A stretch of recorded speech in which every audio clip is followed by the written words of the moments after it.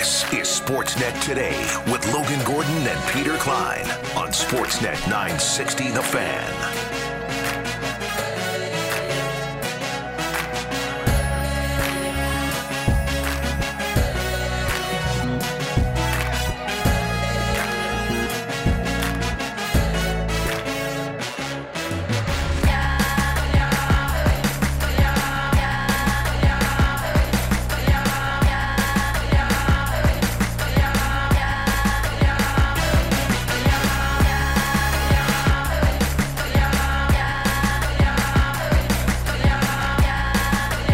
We are into hour 2 of the program.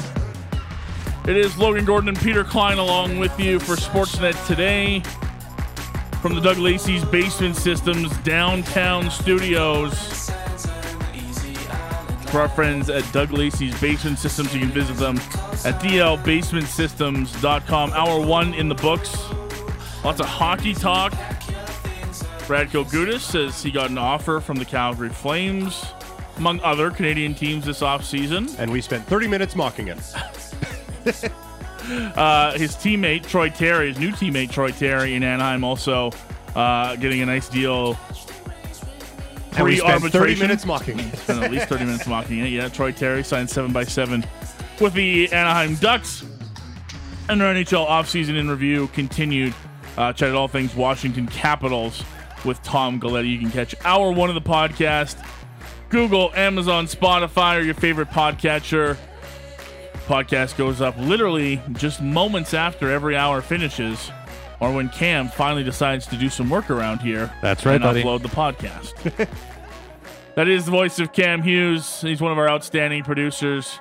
The other being Taylor Dingman. You'll hear from Taylor a little bit later on today. She's got your Jays report, getting you caught up after a disheartening loss to the Baltimore Orioles, which I'm not quite ready to talk about yet, so we're going to save it for the next hour. Yeah, I'm still not emotionally ready not for that. I have noticed suppress.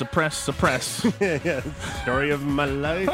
I have noticed that Cam takes a lot of verbal abuse here, and I am split What do you on mean verbal abuse. Well, physical as well, I suppose. But no, I'm split between kind of feeling bad that we make fun of him so much, and kind of feeling bad that we don't make fun of him as much as he deserves. It's a real split, which probably means we're doing it the appropriate amount. I think that's exactly what that means. Yeah. It's about finding a happy medium, you know? Yeah, exactly. What's deserved and what's not. He still shows that's enough of you. You said your 5 words this hour. Now get back to work. All right. Taylor, how you doing? I'm doing good. How are you doing? Great.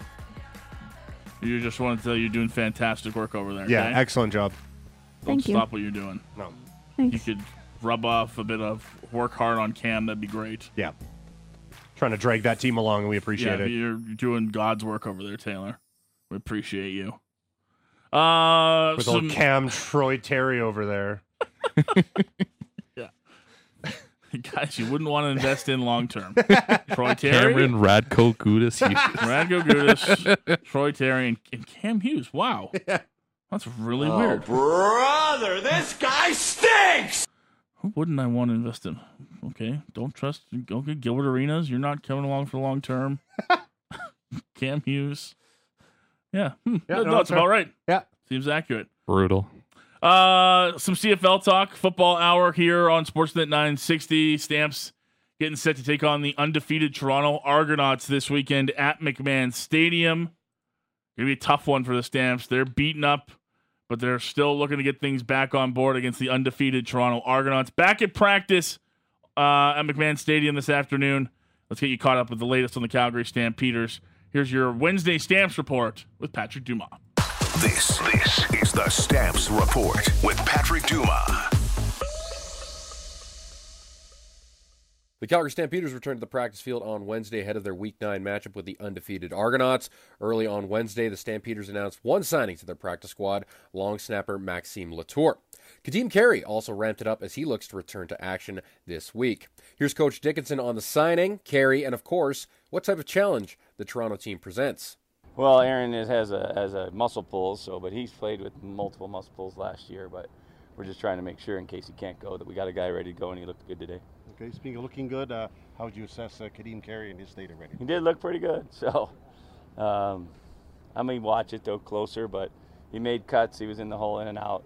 Happy to see him out there. Millsy was sick today, so obviously if that's the case, that's what we'll do, and we'll make that decision when we have a little bit more information. This Argos defense, they allow a lot of yards, but don't allow a lot of points. What do you see when you? I don't see a lot of yards getting allowed either. I really don't. I think at the end of the game, yeah, I know, but I watched the SAS game, and you know they did win the yardage, but I thought Toronto had them down early, and you know whether or not they just kind of played a little bit more don't give up the big play type of mode, but who knows? I think they're a great defense. They have no injuries. They've been together. They're big, physical. They're confident. Corey's doing a great job coaching them. So we got our work cut out for us. Hopefully we rise to the challenge. Do they do anything different? Yeah, they do. Corey's put his own stamp on things 100%. And that's great. Tough guy not to like. He's one of the best, and he's a great coach as well. They got Beller over there too. They've got some good pieces, and the players though are really the ones that have bought in. And we got to rise to the challenge. We feel like we can get some things on them, but it's going to be one of those games where we're going to have to rise up. Do you think Kadeem coming back will affect the passing game at all? Passing could, yeah. Kind of more. You don't know what the other team's going to do, if they're just going to play us how they play us. You know, Mills has done a nice job. He has. You know, but obviously Kadeem kind of has that extra gear and that extra swagger, I guess. So, I mean, if it's not this week, I'm sure he'll be playing soon. But if he's healthy, let's go. Flo is always a popular guy around here. What makes him so dangerous in the defensive end position? Yeah, I know I want to be a little careful with talking about other teams' players, but he's still, to me, he's just one of the great people in the world. And we were sorry to have him leave, but, you know, you certainly can't blame it. He's doing a nice job. And fits into any team. He'd fit into any team, and he's doing a good job out there. Coach, when you're bringing in new players via trade, free agency, NFL cuts, what is the ideal time to kind of get them used to your system when it's in season? Well, I mean, it depends if they have any CFL experience or not. You know, there's obviously guys that have been up here. It doesn't take them long at all. Depends what position, too. You know, like a receiver, I think you can do it if you got a guy next to him that can coach him and can kind of communicate what's required. DBs also, you know, are you a man team or a zone team, and switch man team? So it just kind of depends on who's out there. I definitely think a pass rusher is the easiest one to fill in at, because you're just going to get the ball, get the quarterback. And I think offensive line would be as tough as any, because the yard off is just something different for these guys. You mentioned Silas Stewart potentially being back yesterday. Your linebacker's been pretty good this year. Where does he sort of, is he coming in relief? Yeah, well, I mean, he was fighting for the starting job and might have had the inside track coming into camp, and then it just has not worked out for him. He's still probably going to be in at least another week, and whether or not at that point he can get on the roster, that's one of the things I guess competition decides. A good note on Silas Stewart there at the end as well. More healthy bodies is a win for this team. One player quickly acclimating himself back into the red and white is receiver Marken Michel. 4 games since rejoining the Stampeders after 4 seasons away in the NFL. Michel has 9 catches for 178 yards and 2 touchdowns, both coming a couple weeks ago at home against the Red Blacks. Our Matty Rose had a chance to speak with Marken following practice. We're here with Marken Michel. We're getting set for Heritage Night, and the Stampeders are going to welcome the Toronto Argonauts this weekend. You've had a few games to get it under your belt. How's things feeling for you right now? Things feeling pretty good, man. You know what I'm saying? Obviously you're going to have some ups and downs, especially when you're trying to get your legs up under you. But I feel like coaches have put me in great positions, and the guys on the team have helped me a lot to be able to get into a smooth transition. What's the receiver room like this year? You coming in, it's a whole bunch of different guys from the last time you were here. Mm-hmm. It's definitely still energetic, still fun. A lot of the guys in there, man, they love the game. You can see the passion in the way that they work. It's just a little different with me being one of the older guys, so that's the major difference. But other than that, man, we're still out there flying around having fun. Tell me about some of these Canadians like Luther Akunavanu, a guy who wouldn't have been here last time, but kind of feels comfortable here as a Stampeder now. Absolutely, man. That's like my dancing partner. He replaces Kamar.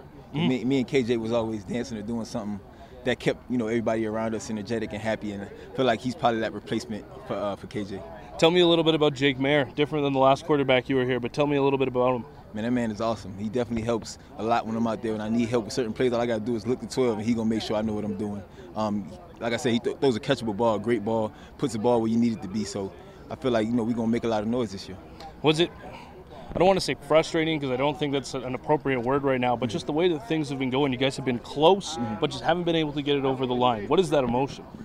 You hit it on the head, man. It's okay because the thing is, it's sports, and we're all competitors, and we have a passion and a love for this game, so it is frustrating, especially when we put in the work that we put in and the way that we approach every single day with such a grit and an attitude. So when we fall short, man, it's frustrating. You know what I'm saying? And it happens. It shows that people care. What do you have for former teammates on this Argos team that are going to be coming in here this weekend? Man, come on, man. If I listed that, we'd be out here all day. That's half the locker room, man. But at the end of the day, it's all love off the field. When we get on that field in between those lines, we at each other's heads. So it's going to be fun. What's the energy going to be like? Because you're defending home against guys who used to call this home. Mm-hmm. Oh, energy going to be up. Energy definitely is going to be up. Because they probably coming in this thinking that this is still home for them, and it's not. You chose to go another path, and that's all right. We still got love for you. When you come in here, it's our house. Best of luck, Markin. I appreciate that, man. Just 2 wins in Montreal since 2013, and they haven't actually played in Montreal since 2019. A lot has changed in the league and the world since then, so maybe it'll be a different story on Sunday. Stamps have just one more day of practice Friday before flying out to Montreal on Saturday. With your Stampeder report, I'm Patrick Dumas. Thank you, Patty. Appreciate that. Yes, the Calgary Stampeders in action this weekend, on Friday, I should say. Coming up for a game against the Argos, 6-0 Argos, 2-5 Stampeders. Interesting tidbit after practice that we're hearing here, PK, that Cam Judge was seen in a walking boot and crutches. Yeah, that would be less than ideal for a defense that has already been banged up. They come off of a pretty good outing against Montreal last weekend, but now going up against a Toronto offense that has been absolutely rolling to start this season. To be missing one of the remaining healthy linchpins on this defense would be a real difficult loss to take for the Stampeders. So hopefully that is just precautionary, but that would be a real big blow to the Stampeders team. Yeah, already doing better than I thought they would have done, losing Jameer Thurman. Micah Always come in, played really, really well in that middle linebacker spot, helped reform that pairing with Cam Judge for the Calgary Stampeders. But now, I think Trey Roberson was out last week. James Vaughters was out last week. The amount of injuries, and look, any injury hurts everywhere. That's Captain Obvious for today. But the ones to key players on this team just continue to hurt them. And those are the guys that, you can scout as well as anybody in this league, PK. You can't replace guys like that week to week. No, you really cannot. Luckily, Roberson was a full participant in practice yesterday. We don't have that report necessarily for today just yet. But yeah, this is... And we've talked about it before. It was next man up for the Stampeders. But there is only so much water you can take on as a franchise before that starts to really come back to bite you. But man, is this a bad time to be having injury issues going into this schedule that we talked about earlier in the week, where they are home against the Argos, then they have to travel out to BC, then they got to host Winnipeg, then it's on the road to Toronto before the Labor Day clashes with the Edmonton Elks. So this is the Murderers Row portion of the season. You want to be going into this one, A, playing your best football, B, as healthy as possible, and the Stampeders have chosen C, none of the above, for how they're going to be going into this series of games here. It's going to be a very difficult stretch for Calgary, I think, and one where we're going to learn a lot about a lot of players on this team and how they handle a lot of this, a lot of these issues going up against these top teams in the league. We're at week 9 already of CFL action. It kicks off with a dandy tomorrow night in Winnipeg. How about this one? Winnipeg Blue Bombers 5-2 hosting the 6-1 BC Lions. That might be your game of the week, kicking things off on Thursday Night Football. Saturday, you've got the Montreal Alouettes and the Hamilton Tiger Cats. That could be an important game, PK, knowing how close those two teams are. Yeah, that's Start huge. Figuring out season series, who's got the edge. Obviously, Bo Levi Mitchell, unfortunately, back on the 6-game injured list. So probably Taylor Powell getting back in the starting role for the Hamilton Tiger Cats. I don't know if that's a problem for them. I'll be honest. It's help. I feel bad for Bo, but I don't know if that's much of a downgrade there at this point. Montreal won last week against Calgary, but I wasn't overly impressed with some of the things that they've done. No. No, their offense had some struggles. Defensively, they came up with a bunch of turnovers, but I do also think some of that was more Calgary's doing than Montreal's doing. And then Sunday night in Saskatchewan, you've got Jonathan Crum. And which Crum will you get? Which way will it crumble? Which way will the cookie crumble in Saskatchewan? Is it good Jonathan Crum that beat Winnipeg and Calgary in back-to-back overtime showings, or is it the Jonathan Crum last week that couldn't score more than 12 points against the Hamilton Tiger Cats, who gave them 5 interceptions? And what exactly is going on with the Saskatchewan Roughriders and Mason Fine?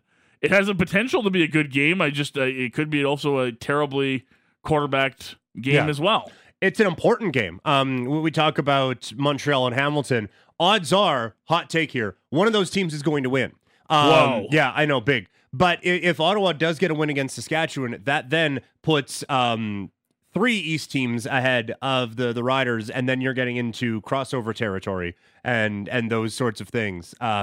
Which is something you have to watch for when the third place team in your division is below 500. So this is getting into important territory for Saskatchewan as they continue to stay ahead of Calgary, which is great. But this is an offense that has struggled severely. They have just 138 points on the season. I have not been a fan of anything we've seen from Mason Fine so far, and am going to need to see a lot to believe that he is the guy for this team going forward. Who's in better shape heading into Thursday, BC or Winnipeg? Winnipeg's coming off of a bye and are at home. Mm-hmm. BC is coming off of a bye in Edmonton where they shut them out 27-0 for the second straight time and probably didn't have to exert much effort to do so. That's half a joke. But I'm really looking forward to Thursday because it's not Vernon Adams at quarterback for BC. It's Dane Evans, who's filled in admirably, but I think we've seen the BC offense struggle without Vernon Adams' throwing and running ability in there. So I'm curious if BC can maintain this lead, because it'd be big to get a 2-game lead on Winnipeg with Vernon Adams, working his way back. And if you're able to get a 2-game lead with your backup quarterback in there for first in the West, that sets you up nicely for the back half of the season if you're BC. Yeah, and I think actually having him in the lineup last week against Edmonton really does help, that they can kind of figure out, you're not getting a ton of resistance on the let's see what doesn't work aspect of things or the what does work, but at least you get him comfortable with the offense, you get him comfortable with the weapons around him. Going into this matchup against Winnipeg, I still do favor the Blue Bombers in this. I think that Winnipeg still has one of the best coaching staffs in the league, and giving them a full week to prepare for this BC Lions matchup. Again, the game is at home. Winnipeg looking for revenge after BC was able to upend them earlier in the season. That this is going to be a really, really fun game. And yeah, if BC can come away with a win in this game, then all of a sudden 4 points clear of Winnipeg, and it feels like Toronto is the only team that is capable of stopping the Lions. So while it would be 4 right around the midway point of the season, it almost feels insurmountable the way BC is playing. But to have these two teams be tied going into Labor Day season and all of that would make for a really fun second half of the season in the West Division. And not that the Stampeders can afford to look past the Toronto Argonauts, but if you're Dave Dickinson and company, probably going to be tuned in on Thursday, knowing that next week you're in BC. Yeah. And the week after that, you get to welcome Winnipeg into town. Right. Again. Yeah, it's a little daunting when we're talking about, oh man, this could be the game of the week. This could be the game of the season. 2 of the top teams in the league. By the way, you play them both in the next 2 weeks. Ooh. But no, this is, and again, you want to see where Jake Mayer is at. You want to see where some of these players are at. These are the measuring stick games. The Toronto, Winnipeg, and BC are where you want to be and where you have been before. So let's see how you stack up. Let's see how far away or close you are to some of these teams. I do not project that the Stamps are going to like those outcomes, but you're at least going to have right there out on the football field, which tells no lies, you're going to be able to see what goes on and where your team is at. This is an interesting piece of news just coming out a few moments ago, CFL-wise. Argonauts have released wide receiver Markeith Ambles. Oh! Ambles, 31 years old, had career highs across the board last year, helping the Argos to the Grey Cup. 72 passes caught for 737 yards and 5 touchdowns. Spent previous 3 years with Calgary, helping them win a Grey Cup in 2018. Hasn't made the field for the Argos this year with an ankle injury, but recently returned to practice before being released. So clearly feeling that they've got better options with Devaris Daniels, Dejon Brissett, Curly Gittins, and company, but an interesting name added to the free agent list. I don't know if there's a Stampeders connection there, if there's money to be spent on a receiver right now for the Calgary Stampeders, but Markeith Amble's a guy that's coming off a pretty good season last year. Can you cover anyone? But yeah, no, like I do feel like the Stampeders kind of like where they're at receiver wise right now, but he would be an interesting name to bring back to maybe help out this offense. Like you said, though, we don't know salary cap wise or anything like that where everyone's at this point, but an interesting name out there for sure. Yeah, just and purely, and I'm not trying to say anything about the Stamps receiving core. I think they're a good young group. I wonder if another veteran in there, to help the young guys around a bit. And obviously it's not a national status guy. He's from Houston, I believe. So it's a little bit harder to fit those guys in, but yeah, nonetheless had a good year last year. Yeah. The name that kind of catches me is Bishop Sankey, who was released from his XFL contract, someone who has ties to Calgary as well as Saskatchewan. He, I think, fits a bit more of a positional need for the Stampeders right now, but we'll see what that dollar figure comes in at. But yeah, he just any help that this Stampeders team can get right now. While I do like the receiver room, I don't know if there's one spot for Calgary, aside from probably the quarterback, but that's more organizational than it is me, where the Stampeders would be like, no, we're good right now. But kicker would probably be the other spot where they're like, no, we're set here. Week 15, not week 50, holy, I'm getting way ahead of myself. Week 9 CFL action kicks off tomorrow. BC Lions, Winnipeg Blue Bombers, followed up by the Stamps and the Argos on Friday. We'll have Stamps reports Thursday and Friday here on Sportsnet Today, getting you set for the Stamps Argos game at McMahon Stadium. But we'll take a break. We'll come back on the other side, continue the football conversation, this time heading south of the border. Every year, Mike Sando from The Athletic has a quarterback tier list with commentary from 50 NFL coaches and execs who were granted anonymity to share their evaluation. So we get 50 league insiders who placed 30 veteran quarterbacks into tiers.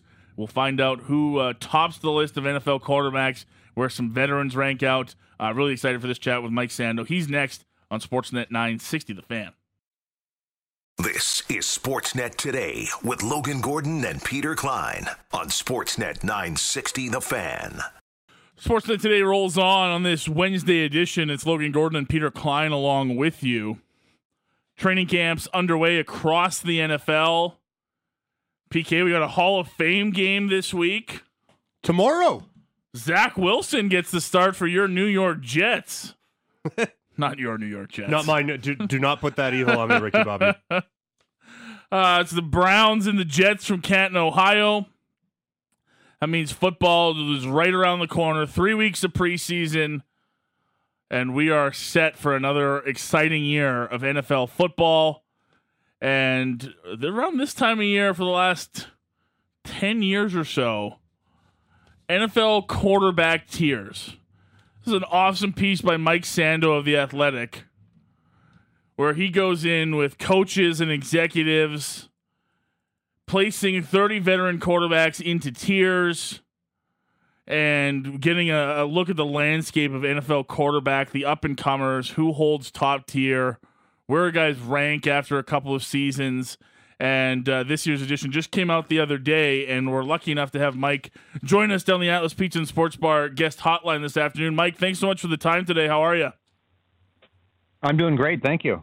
The Quarterback Tiers Edition 2023, anything about doing these the last couple of years that continues to surprise or intrigue you as these lists come out? Oh, I'm always intrigued because you want to see, number one, is anybody going to break into the top tier, right? There's people who get close. I'll give you an example. A couple of years ago, Lamar Jackson was an MVP, and he went right to the top of tier 2, and people wondered, God, why didn't he go higher? And it's a little bit of the same thing this year with Jalen Hurts. I knew he would come up a lot, but how high would he go? He went to the top of tier 2. So people want to see, maybe one more year, before putting him up in that top group. I love those sorts of things. This year we wanted to know, hey, how far is Russell Wilson going to fall? Is Geno Smith going to skyrocket? What do people think about Players like Justin Fields who've done a little but need to do a lot more. Tua, great production. God, everybody put him in tier 3. Why? Those types of things are all really, really interesting. PK? Yeah, you brought up the name that I had at the top of my list. I was one of those people who saw Jalen Hurts in tier 2. I was like, boy, there aren't many tiers above him, but I thought he would be in the one that is. Is it really just, let's just see it one more time from him before we buy into Hurts as a tier 1 quarterback? Yeah, I think so. He's in a situation where when he first came into the quarterback tiers 2-3 years ago, he was 30th. He was probably tier 4. People didn't know much about him. Well, then he jumped to 20th. This guy's got something, going. And then this last year he went to 6th. So I think it's a nice progression, very similar to Josh Allen. Like Josh Allen, there was a year there where he was high too, and there were people, come on, he's not in tier 1 yet, and he got there. But I think a little bit more proving yourself over more than one season, and then in some more difficult situations. Right? They had a great team around him, great offensive line, great wide receivers. Good defense. They were usually way ahead. He barely threw the ball late in the game. Didn't have a ton of 2-minute situations to prove himself in.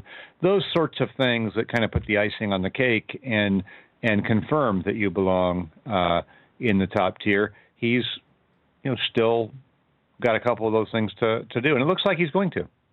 With Josh Allen, it's probably splitting hairs. There are 6 tier 2 votes. It felt like he was the toast of the NFL town a couple of years ago after that wild game against the Chiefs. They lose it when he doesn't get the ball in overtime, and everyone's ready to kind of anoint him the next one. Were you surprised that there was maybe a little pushback at Josh Allen being a tier 1 quarterback? Not really, because Josh Allen actually, his grade improved from last year. So last year he had 11 votes in tier 2. So he went to 6. So 5 more people put him in tier 1. I think, he clearly carries that team on offense, and sometimes he does it too much. He's got too much on his plate. Like he's the leading rusher and the passer. It's a lot. But I think what skewed the perception a little bit this year. Yes, he rose and had a better grades, but Burrow rose faster and passed him. I think by the end of last year, people felt like, okay, Burrow's ahead of Josh Allen, and it created the appearance that Josh Allen was going backwards, but really Burrow was just going forward a little faster. Mm-hmm. Another one that kind of caught my eye is Deshaun Watson coming in 11th on the rankings, and he's in tier 2, but he got a vote in tier 1, tier 2, tier 3, and tier 4. So a lot of mixed opinions on Deshaun Watson. Obviously, as a dude, not great. As a quarterback, last year was a bit of a stumble. Are the people putting him in tier 2 just kind of writing that off as it's been weird around him for a while? Let's see what a full season is like with him. Yeah, I think he had risen to, be in the tier 1 conversation before all that stuff unfolded in Houston, and he ended up sitting out most of the year. And when he returned, he was really bad. I think if he had returned and been really good, he might be in tier 1. Say, okay, you know what? Wow, he shook off the rust, and we can see what he's going to be with a full off season. But instead, the 6 games he played really raised questions about, that was especially bad. So where's he going in his career at this time? General expectation is that he'll get it back enough to probably rise a little bit this year after having more time kind of to get his bearings in Cleveland and reps with the offense and play a whole season. But there's some uncertainty, or else he would have been higher. Mike, you mentioned Russell Wilson. Curious about where the drop-off would be for him. Was the drop expected for you to land lower than tier 3, or is this right about what you thought you'd see from different NFL execs after the year he had with the Broncos? Yeah, I wasn't sure. I thought he could possibly go lower and get more tier 4 votes. I thought people could have closed the door on him a little bit, but he does have, a history of playing well. I think, from last year to this year, he fell more than any quarterback has fallen year over year in the 10 years I've been doing this. But if you go back and look at the last several years, going into the 2020 season, he was unanimous tier 1, 50 out of 50 voters. The next year it was 40 out of 50. The year after that it was 15 out of 50. This year it's 0 out of 50. So there's definitely some decline that was picked up even before last year, and that kind of feeds into the question: how much does he get back just because Sean Payton's there? And the answer is probably some, but not all. He may still be a tier 3 quarterback or fighting his way on the border to get the 2. I guess in the opposite realm of where we're talking about Russell Wilson dropping, oddly enough, we go to Seattle where Geno Smith saw himself rise up this board quite a bit, and that wouldn't surprise anybody knowing the kind of season he had. How sustainable do you think it is for Geno Smith to maintain the kind of play we saw from him last year? I think generally sustainable because it was built on things that are sustainable. He was an accurate passer. He had good poise. He led the team well. Didn't seem too big for him. He has good weapons back. I think they should be at least as good, probably a little bit better this season. But I think the question is, how much better can he get, right? And that's where people kind of think he maybe is what he is, and maybe another season like last year, elevates him in tier 3. But there's still some skepticism if he's going to go much higher than that. I think Peter asked you about the quarterback that saw the most variance in Deshaun Watson. I guess the next kind of guy that I look at on that list that kind of saw variance from the pollers was a guy like Tua. What does it take for guys like a young quarterback like Tua to get the trust of NFL execs when it comes to this sort of list and seeing them rise up in your experience, Mike? Yeah. Well, one, for a player like Tua is you got to be on the field more, right? I mean, he hasn't been able to be reliable as a starter, so that can dock you a tier. Hey, you got to be in the games. And then I think for him, the offense was really set up in a manner with the play caller, Mike McDaniel, and then with those wide receivers who are really elite to give him really clear, good looks, and he wasn't disrupted very much, and he was able to just play pitch and catch with these guys. And he's very accurate when he has on schedule. But when teams were able to disrupt a little bit, he's not the sort of guy that recovers well from that and makes the second play. And so I think, fair or not, a lot of the evaluators and coaches are giving a good portion of the credit for what success Tua had to the system and to the players around him, which is always a debate, right? I mean, how much do you give the player? How much do you give the other factors? And in this case, I think he's losing credit to those other factors, kind of like Jared Goff does with Ben Johnson or Sean McVay as his coach, kind of like people do for the 49ers, because they know that, hey, they can plug in Garoppolo, they can plug in Brock Purdy, and with Kyle Shanahan's offense, it kind of looks the same. Yeah. And I think that's where Tua is at, right? He would have to kind of stay on the field, continue to produce over a whole season, and then do some things beyond the system.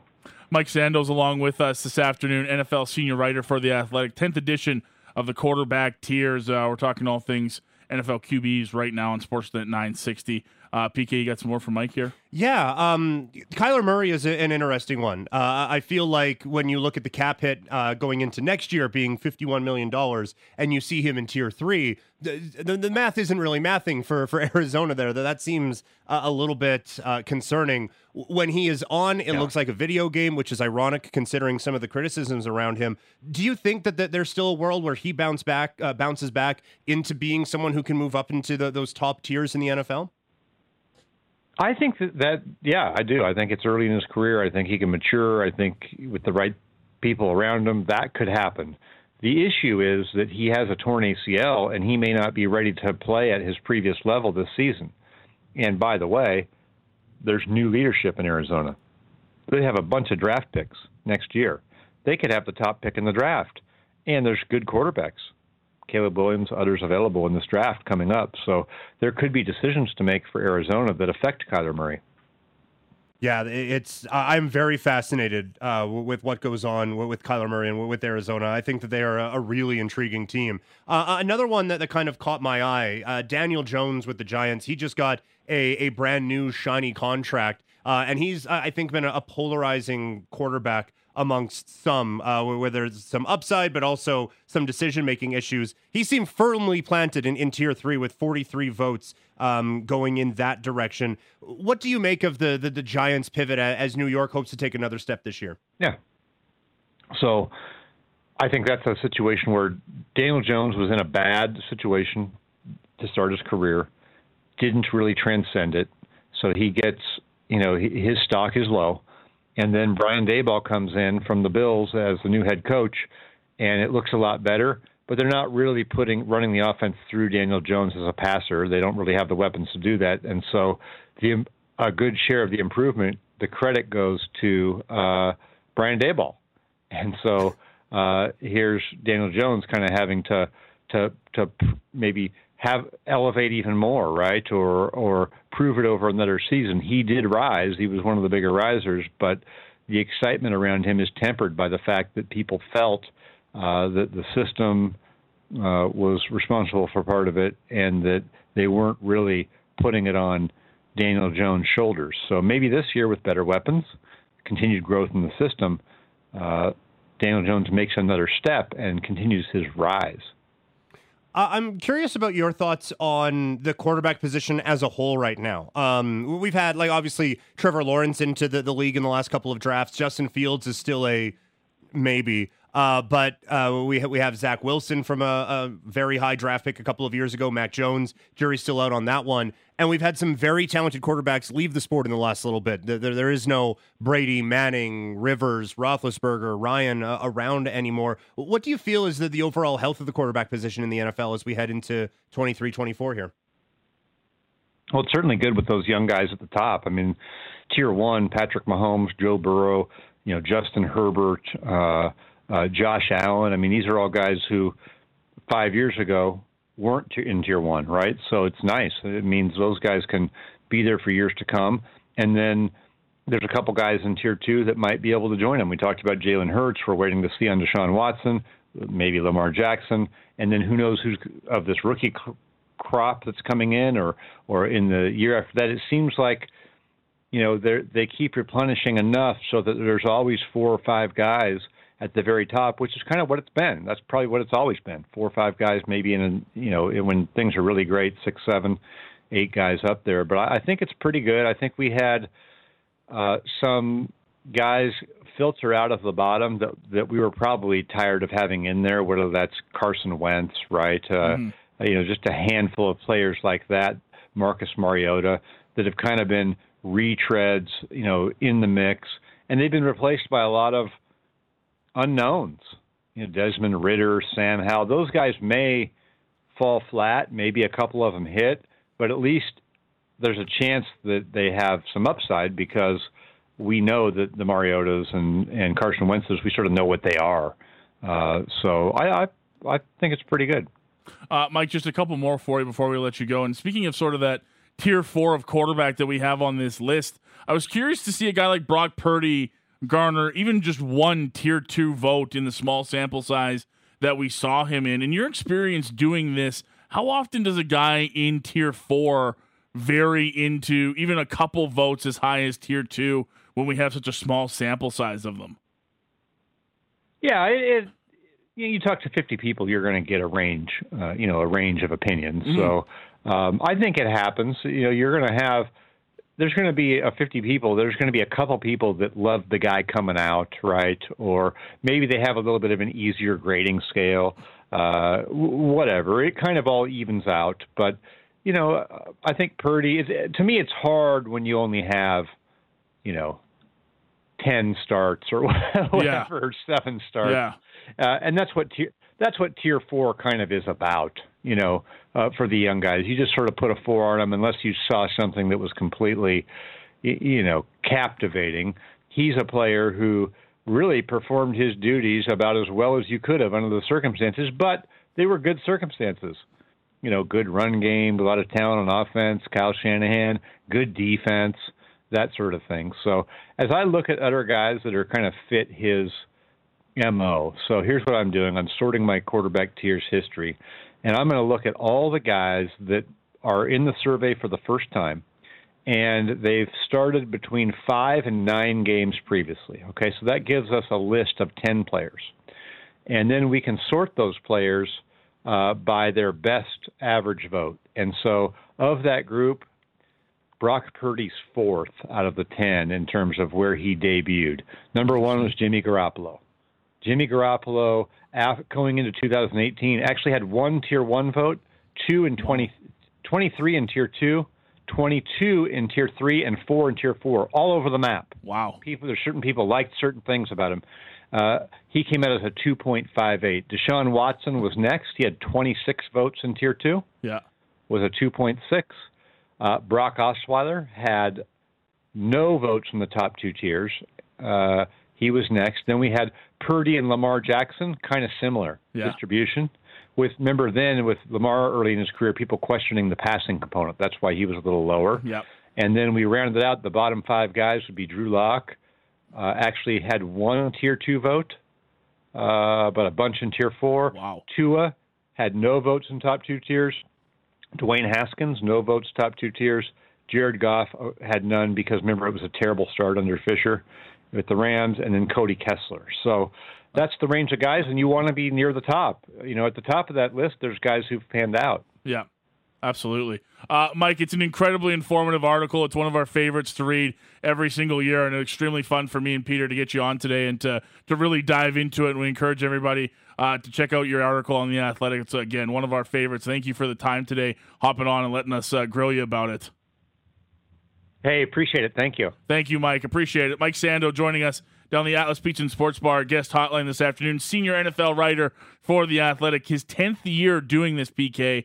And I honestly, if you're an NFL quarterback nut, if you're an NFL stat nut, that last couple minutes that he just gave you about the tiers and where guys have gone over the years should be purely enough for you to go and seek out this article to go through every single list and to see where quarterbacks started and where they go. Patrick Mahomes started this out in 2018 with 41 votes as a Tier 1 quarterback.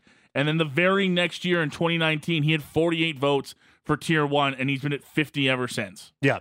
It's an incredibly informative look as to how varying NFL opinions are on every quarterback that's starting or close to starting in the NFL right now. Yeah, and these are from the decision makers in the NFL who actually have a say in a lot of these things. And so you are getting a very good sense of where the league is on a lot of these guys. He's not just polling 50 fans on like a Chicago Bears forum or something like that. He is going to like the tippity top of some of these organizations. Yeah, the list is 8 GMs, 10 head coaches, 15 coordinators, 10 execs, 4 QB coaches, and 3 coaches in coaching and analytics. Yeah, so he is going to a lot of decision makers that you would call those bigwigs, I think, in some other places.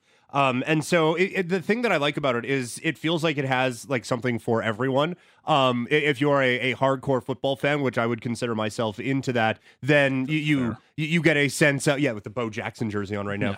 You get a sense of where the league is at on some of these guys, and you can kind of like compare and contrast where you are compared to where the league is. If you're brand new to the league, then this gives you a really good sense of like where everyone kind of stacks up right now. And if you're just in that middle ground and just want to be angry that your team's quarterback is 23rd on this list instead of 22nd, then it gives you something for that too. So it sounds like we're blowing a lot of smoke right now, but a lot of work goes into this, and it is really, really informative. Yeah, because every quarterback comes with their profile, comments from everybody, the vote breakdown from as long as they've been on the list here, and you can really see what guys have maintained, what guys are coming up, how a guy like Lamar Jackson, and then some of the ones that we talked about to me were so interesting. How does Deshaun Watson, who's barely played football, someone give him a Tier 1 vote? Yeah. What did that guy see out of Deshaun Watson last year to give him a Tier 1 vote, right? And then you sit there and you go, okay, these guys come in on the clause of anonymity, which makes a lot of sense because you don't want your opinions out there on everybody. Yeah. Is there a 49ers executive that put Brock Purdy that high? Or was it somebody else that thinks he's a Tier 2 type of quarterback already in the NFL? Mm-hmm. It's a really fun article. I really can't tell you enough if you're an NFL fan to go check it out. Mike Sando on Twitter at Sando NFL. Yeah. Or if you're on the Athletic website, just go to the NFL homepage on the Athletic and you'll find it as one of the main articles there. The one that I'm most intrigued by, one of the ones I'm most intrigued by, Josh Allen, because like I said, coming out of last year, that wild crazy playoff game against Kansas City, where they fall in overtime on the 18-second comeback, and then the overtime was what it was.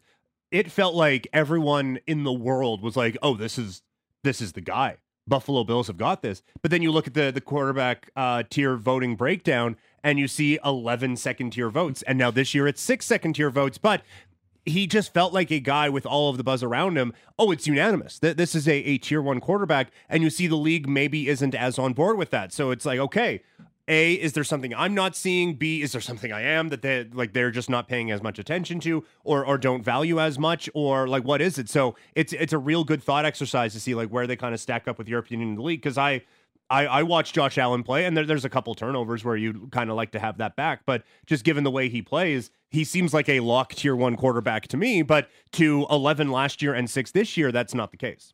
Thank you to Greg for setting that up for us. Really appreciate that. Hope that's something we can do on a regular basis. Really enjoyed chatting with Mike today.